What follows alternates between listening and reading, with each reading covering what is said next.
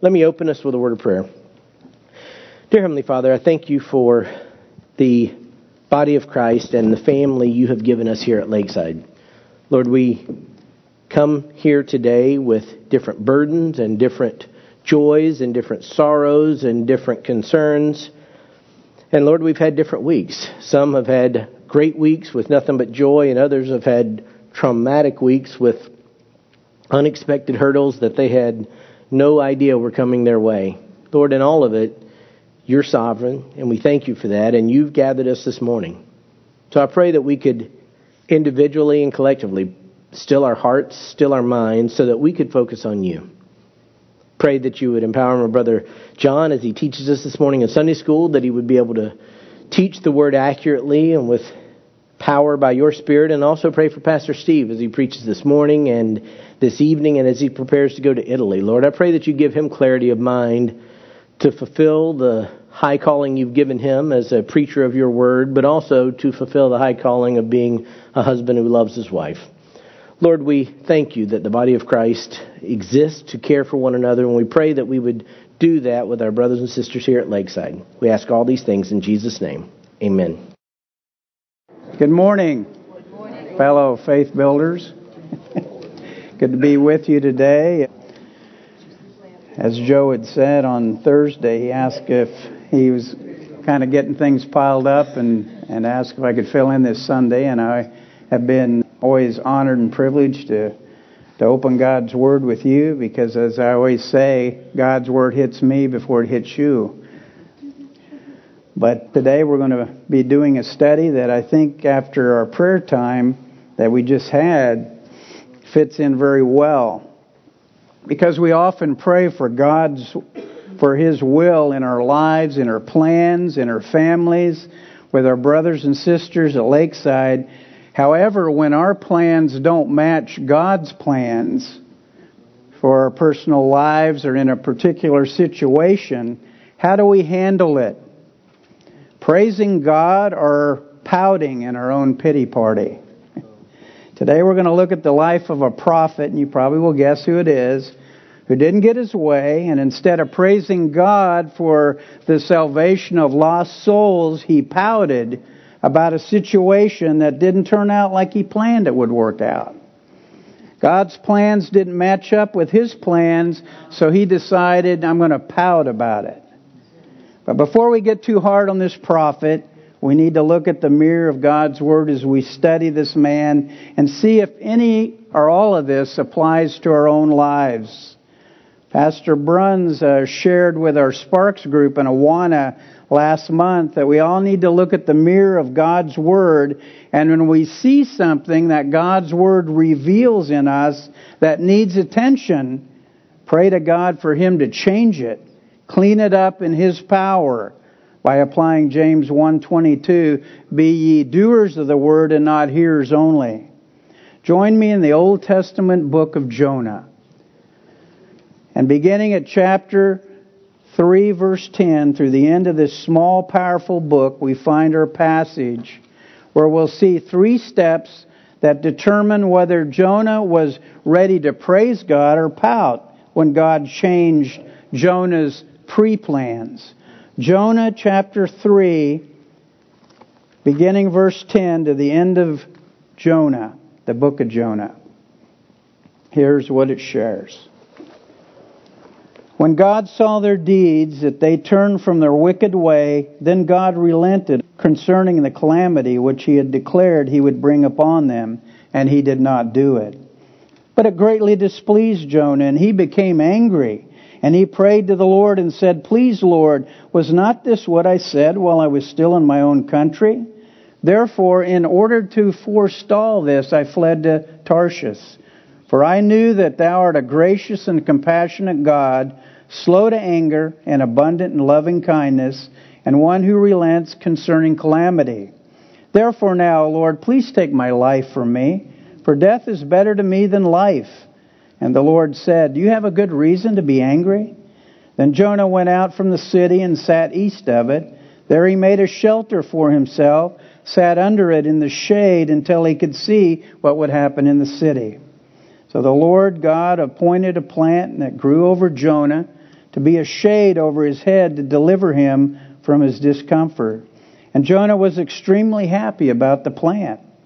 But God appointed a worm when dawn came the next day, and it attacked the plant, and it withered. And it came about when the sun came up that God appointed a scorching east wind, and the sun beat down on Jonah's head, so he became faint and begged with all his soul to die, saying, "Death is better to me than life." Then God said to Jonah, "Do you have a good reason to be angry about the plant?" And he said, "I have a good reason to be angry, even to death." Then the Lord said, "You had compassion on the plant for which you did not work, which you did not cause to grow, which came up overnight and perished overnight. And should I not have compassion on Nineveh, the great city in which there are more than 120,000 persons who do not know the difference between their right and left hand, as well as many animals?" A brief background on the book of Jonah before we get to our passage today. In chapter 1, Jonah the prophet is given a mission from God. He tries to flee. God intervenes, and Jonah is thrown overboard and swallowed by a great sea creature. Then in chapter 2, Jonah has a one-on-one prayer meeting with God inside this great creature of the sea. And Jonah sees he has sinned by trying to run from God, and the great sea creature throws up Jonah. Got indigestion. Chapter 3, Jonah is commissioned a second time by God for a mission to Nineveh, and he obeys, and he proclaims God's message to the Ninevites. You're going to be judged in 40 days. Jonah's plans of seeing great fire burning up the city of Nineveh and everyone in it are changed as the king of Nineveh and its citizens genuinely repent. And now we come to Jonah chapter 3, verse 10. And that's the first step in determining whether Jonah will praise God or pout when God changes his plans. And that is God's grace displayed. We see that again here in chapter 3, verse 10. When God saw their deeds, that they turned from their wicked way, then God relented concerning the calamity which he had declared he would bring upon them, and he did not do it.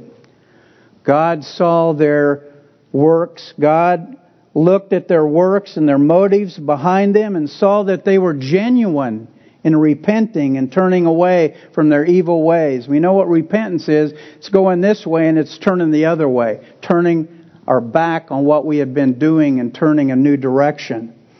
All the evidence was declared in chapter 3, beginning at verse 5. We see what happened in Nineveh. The people of Nineveh believed in God, and they called a fast, put on sackcloth from the greatest to the least of them. When the word reached the king of Nineveh, he arose from his throne, laid aside his robe from him, covered himself with sackcloth, and sat on the ashes. And he issued a proclamation, and it said, "In Nineveh, by the decree of the king and his nobles, do not let man, beast, herd, or flock taste a thing. Do not let them eat or drink water, but both man and beast must be covered with sackcloth. And let them call on God earnestly, that each may turn from his wicked way and from the violence which is in his hands. Who knows, God may turn and relent and withdraw his burning anger, so that we shall not perish." God saw their repentance was real. We see here it says, and God relented from the disaster, and he did not do it.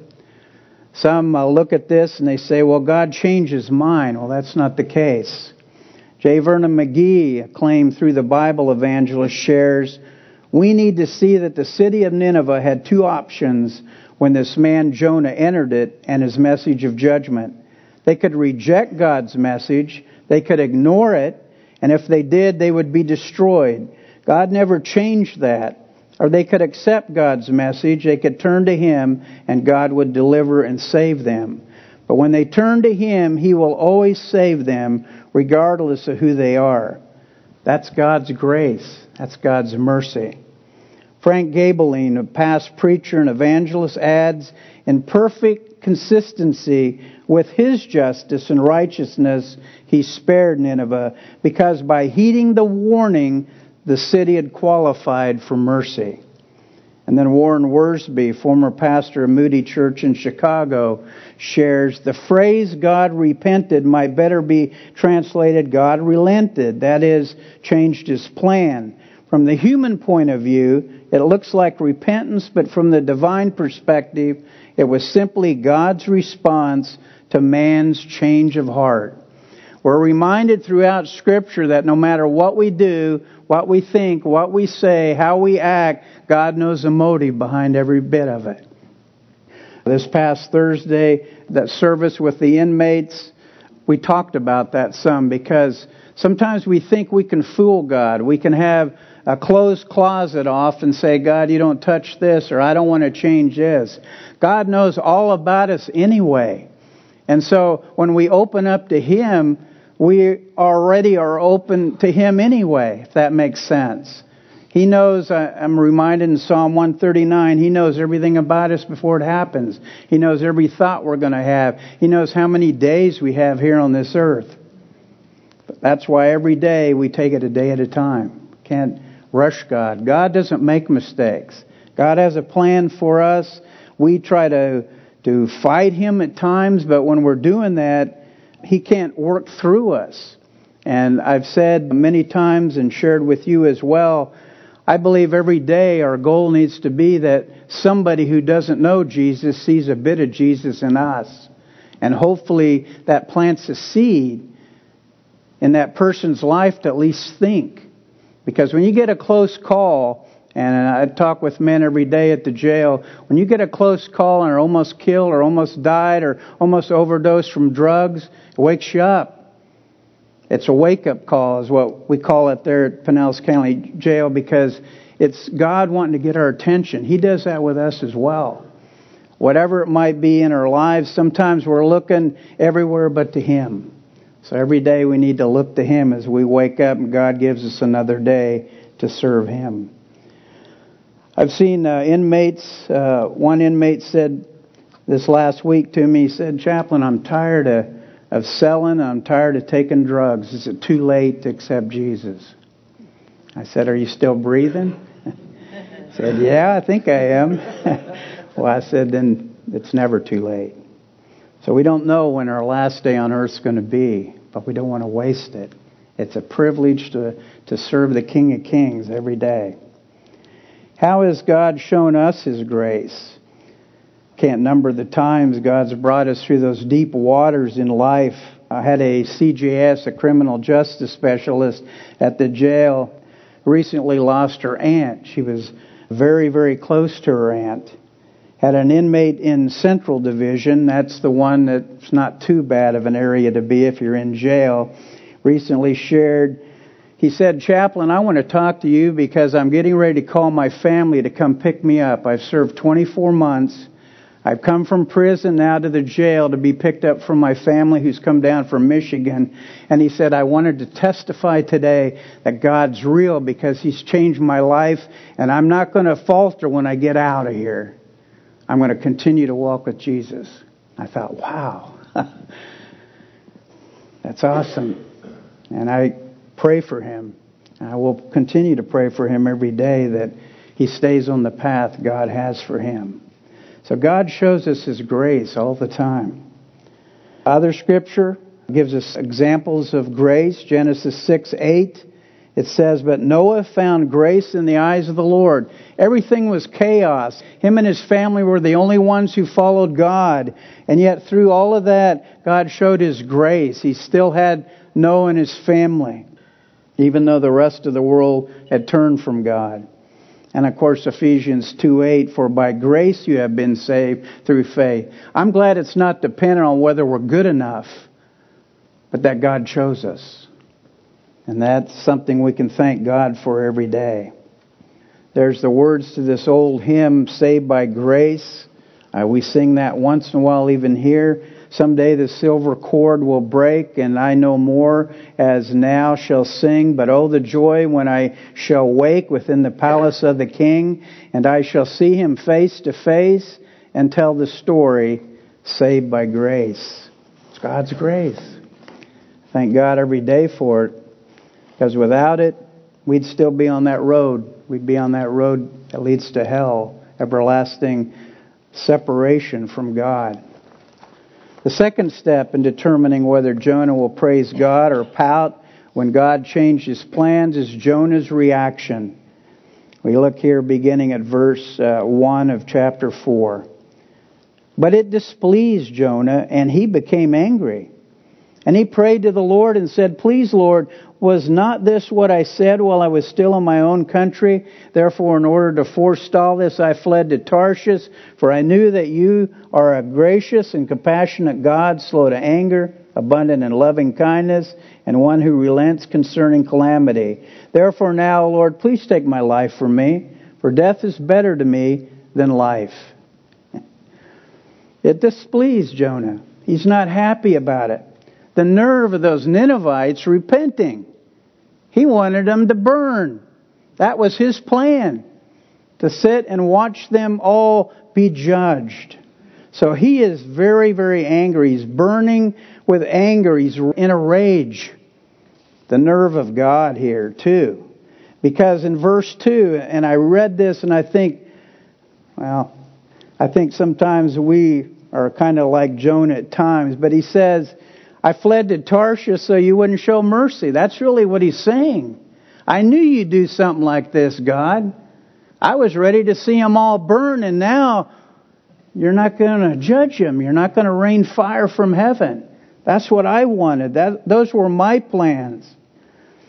So in verse 2, Jonah begins his second prayer. Remember the first one in chapter 2. We talked about that several months ago, where he had the one-on-one prayer time with the Lord. But now we see a second prayer here, and he says, I don't want my reputation tarnished. You know what a prophet did in the Old Testament? He shared what God told him to share with the people. That was his mission. That was his calling.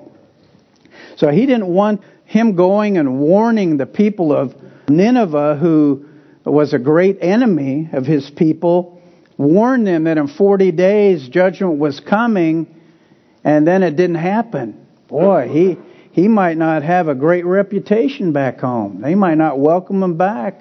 They might say, Jonah, you prophesied this and now it didn't happen.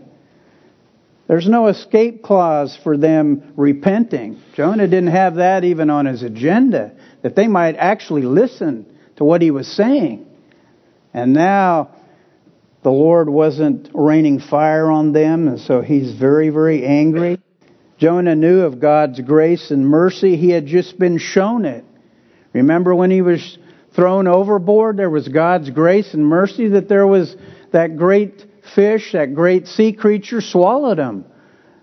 God commanded the sea creature to do it, and he did it. I'm sure he didn't want to go swallow Jonah in that cramped place inside. But Jonah needed a wake-up call, didn't he? He'd been going the wrong way. He was trying to escape what God had told him to do. And his plans were going to be changed. So he had just been shown God's mercy. There's thoughts here. I want to share a little bit of what one inmate wrote about gray walls and green clothes. Linda Pendergrast, who wrote this while in Ocala, waiting to be put into the prison that they assigned her. Gray walls, green clothes, and gray ashen faces surround me with unwanted embraces. Harsh voices, loud voices, they pound in my ears from convicts and guards like auctioneers. Time has a rhythm. It's patient, painful, and slow, and I've got so many years to go. I'll read this Bible the chaplain gave me. What did Jesus do? I'll read and see. The Bible is deep. It's really profound. In its pages, God's love and mercy abound. I've read John's Gospel. Read it all through. Here's the shocker. What if it's true? Then I'm lost and going to hell. Can I be saved in a cold jail cell? Dear Jesus, sweet Jesus, please be my King. I've read your word and I believe everything.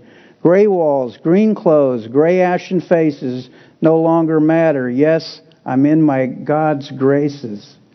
Now I hear the voice so soft in my ear, the sound of my Savior who's always so near. Now I sing this song wherever I go. Jesus loves me. The Bible tells me so.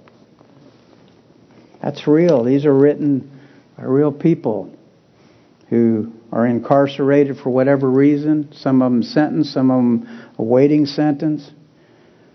But she has experienced God's mercy as we do every day. When God wakes us up, that's God's mercy. Saying, I'm giving you another day to serve me. Don't waste it. Use it wisely. In verse 3, Jonah continues his prayer and asks God to kill him. He says, Therefore now, O Lord, please take my life from me, for death is better to me than life. Jonah didn't get his way, so he's ready to die. Similar to Elijah's reaction in 1 Kings 19, after God destroyed the Baal worshippers and Queen Jezebel threatened to kill him, he says, I'm ready to die. God has shown His grace to the Ninevites, and Jonah wants them zapped. That's the best word I can use here. We usually don't have that extreme reaction where we're asking God to die when we don't get our way, when God changes our plans. We don't need to have that kind of reaction because we're in the hands of Almighty God. No one is greater than God. And it says in Scripture that He's put us in the right hand, His right hand. No one can snatch us out. Is Romans 8:28 true or not? We know that all things work together. And I remind the inmates, what does all mean? All means all. That's all means. Totally, 100%. God is working in our lives, and sometimes despite us. Sometimes when we're not having the right reaction, when He changes something in our plans. But again, we have that choice. Am I going to praise God that He's changed my plans, or am I going to pout about it? As we see here with Jonah, he's going to pout. The third step in determining whether Jonah will praise God or pout is God's loving rebuke. And I look at these verses, it brings tears to my eyes because this all hits me as well before I share it with you. It says there in verse 4, and the Lord said, do you have good reason to be angry? He's saying, Jonah, think about what you're doing here. Think about, as a prophet of God, here's what you're doing because I've shown mercy and grace to the Ninevites. I've changed your plan. You wanted to see a bonfire of all these people killed, but that wasn't the case because they truly repented. This question was God's answer to the prophet's request for death. Jonah, check out your anger. Was this a righteous anger or was this a wrong anger? Sometimes God uses that with us. He says, pause and think about your motives. Think about what you're doing. When we're angry sometimes, well, often we don't think straight, do we? And we're focusing on the anger rather than what does God want me to do in this situation? So in verse 5, Jonah doesn't answer. God has asked him this question. Jonah doesn't answer, but he acts out his reaction. Jonah went out from the city and sat east of it. There he made a shelter for himself, sat under it in the shade until he could see what would happen to the city. Wow. I'm so reminded of God's patience. Patience with Jonah, patience with us. Here's Jonah who says, and I can picture this, he's crossed his arms. He sat there up on the side of the hill there by the city and says, I want to see some fire here. That's what I want. I'm going to pout. I'm ready to die because I'm so angry.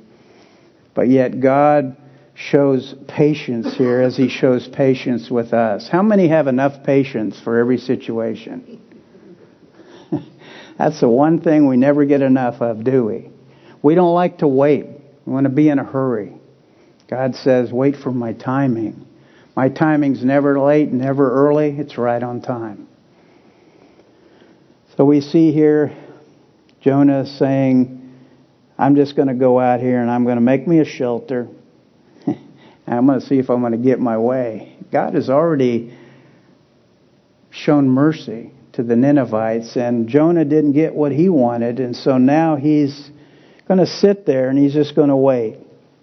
And here we see an example in verse 6 of God's mercy.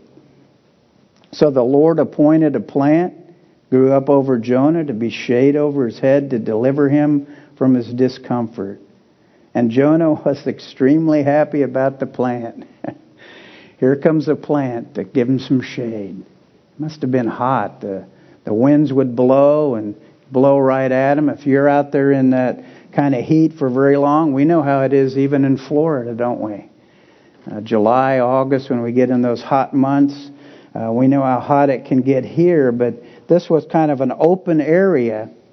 And so God, in His grace, causes a castor oil plant, that's what many believe it was, to grow up supernaturally to provide him some shade, because his homemade shelter wasn't going to work too well once the blazing sun started bearing down on him.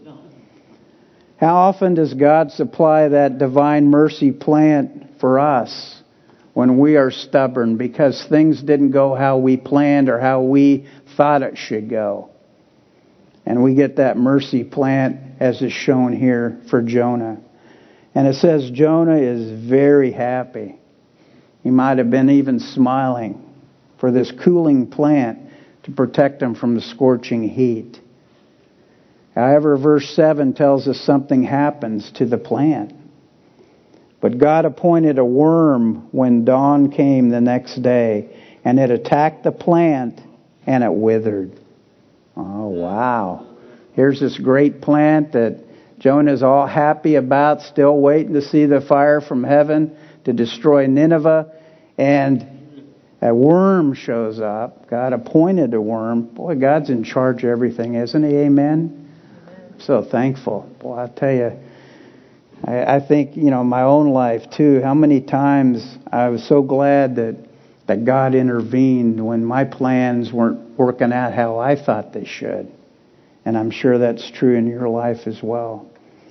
So this caterpillar or worm chews on the plant, it withers up, and it dies. So now this plant that was protecting him from the scorching sun, the blazing sun, the wind, isn't there anymore. Because we see in verse 8, came about when the sun came up, God appointed a scorching east wind. The sun beat down on Jonah's head, so that he became faint and begged with all his soul to die, saying, "Death is better to me than life." Have you ever seen what heat exhaustion or heat stroke? Have you ever experienced it or seen it?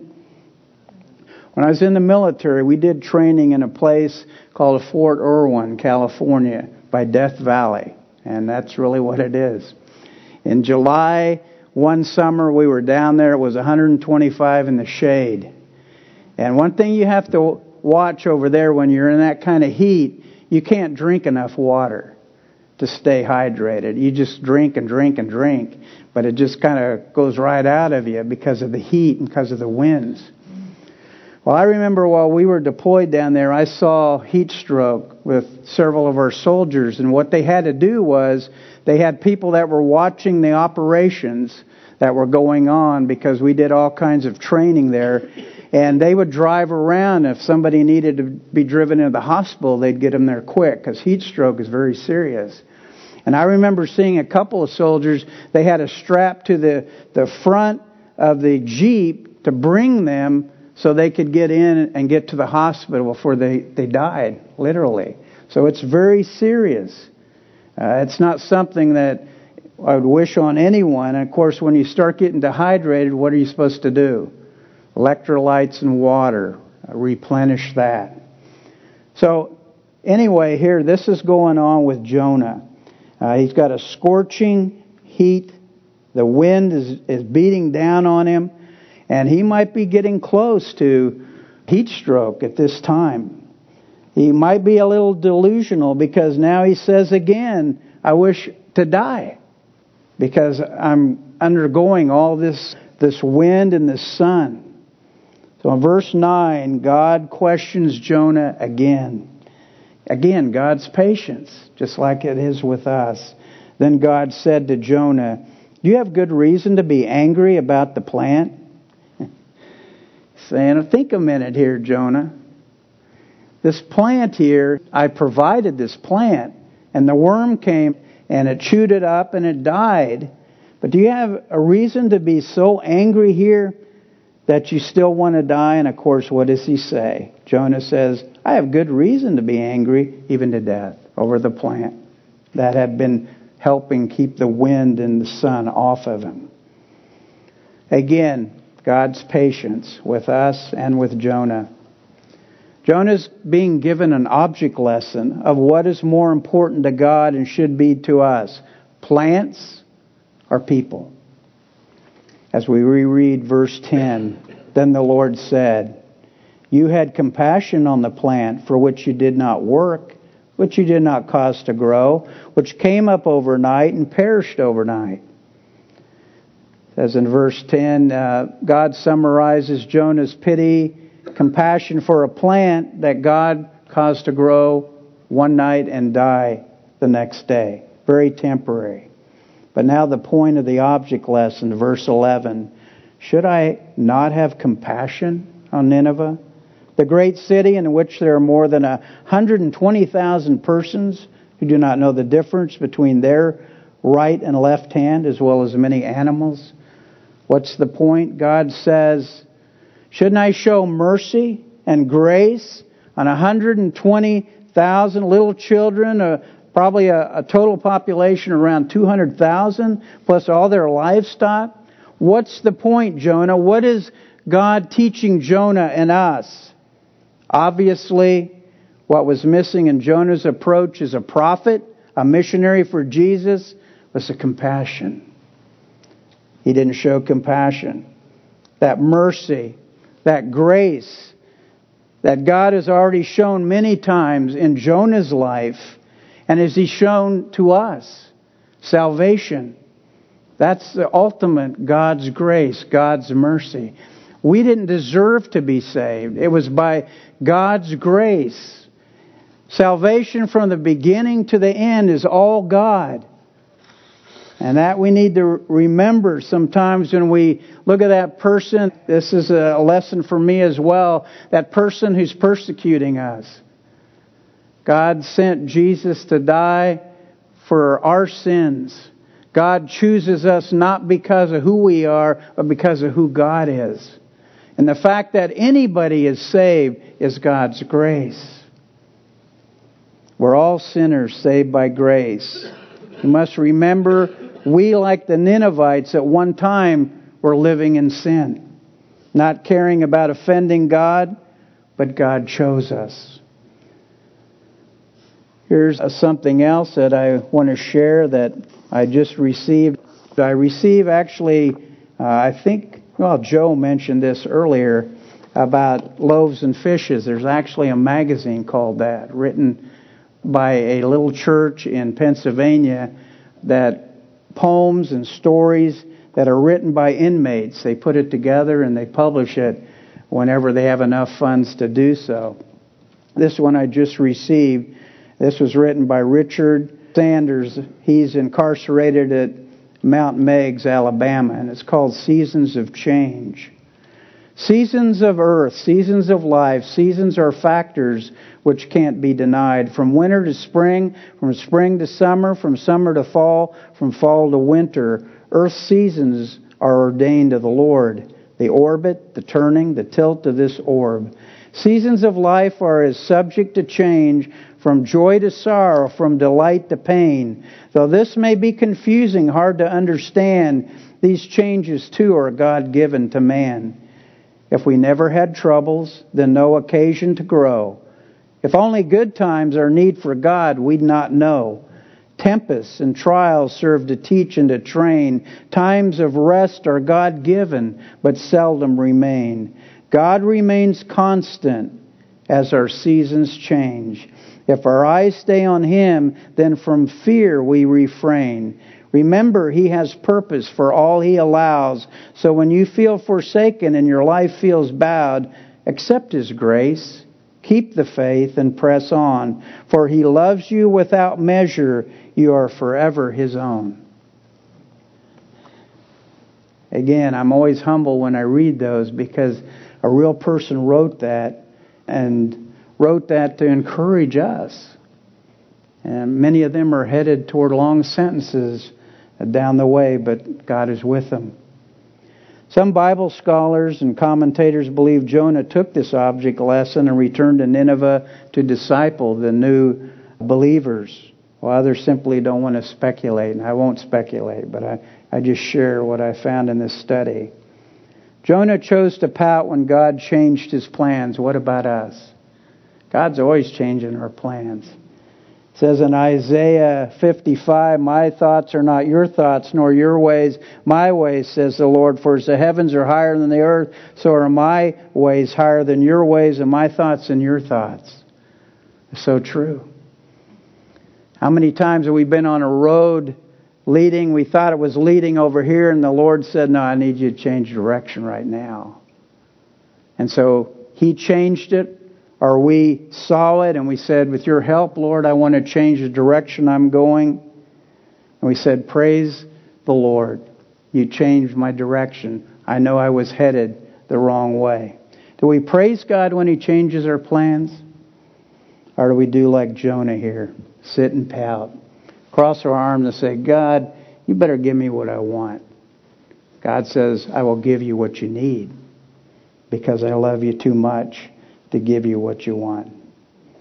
Praising God for His mercy should always be our song on this earth. We have one life to live for Him. Let's not waste another day, but praise Him when He displays His mercy and grace in changing our plans, and not waste time pouting, as we see here with Jonah. After all, He displayed His grace and mercy to us. The ultimate, He saved us. Let's pray. Father God, thank you for your word. Thank you, Lord, for the example of Jonah. Father, we know we have a choice every day when you change our plans. Lord, we need to thank you and praise you because there's a purpose. You've told us in your word, and you can't lie, so we trust you. And we want to follow you even when our plans are changed. And help us not to pout. That's the human way. When we don't get our way, it's to pout. But Lord, help us to look to you and everything that you bring into our lives, that we can just praise you, that we can serve you today, that we can walk with you today, that we can show a little bit of Jesus to those around us, so that those around us, those that are chosen, Lord, will be saved. Because, Lord, it's all about you and not about us. Thank you, Lord, again for this time together. And I just pray your Holy Spirit would apply your word to our lives. In Jesus' name, amen.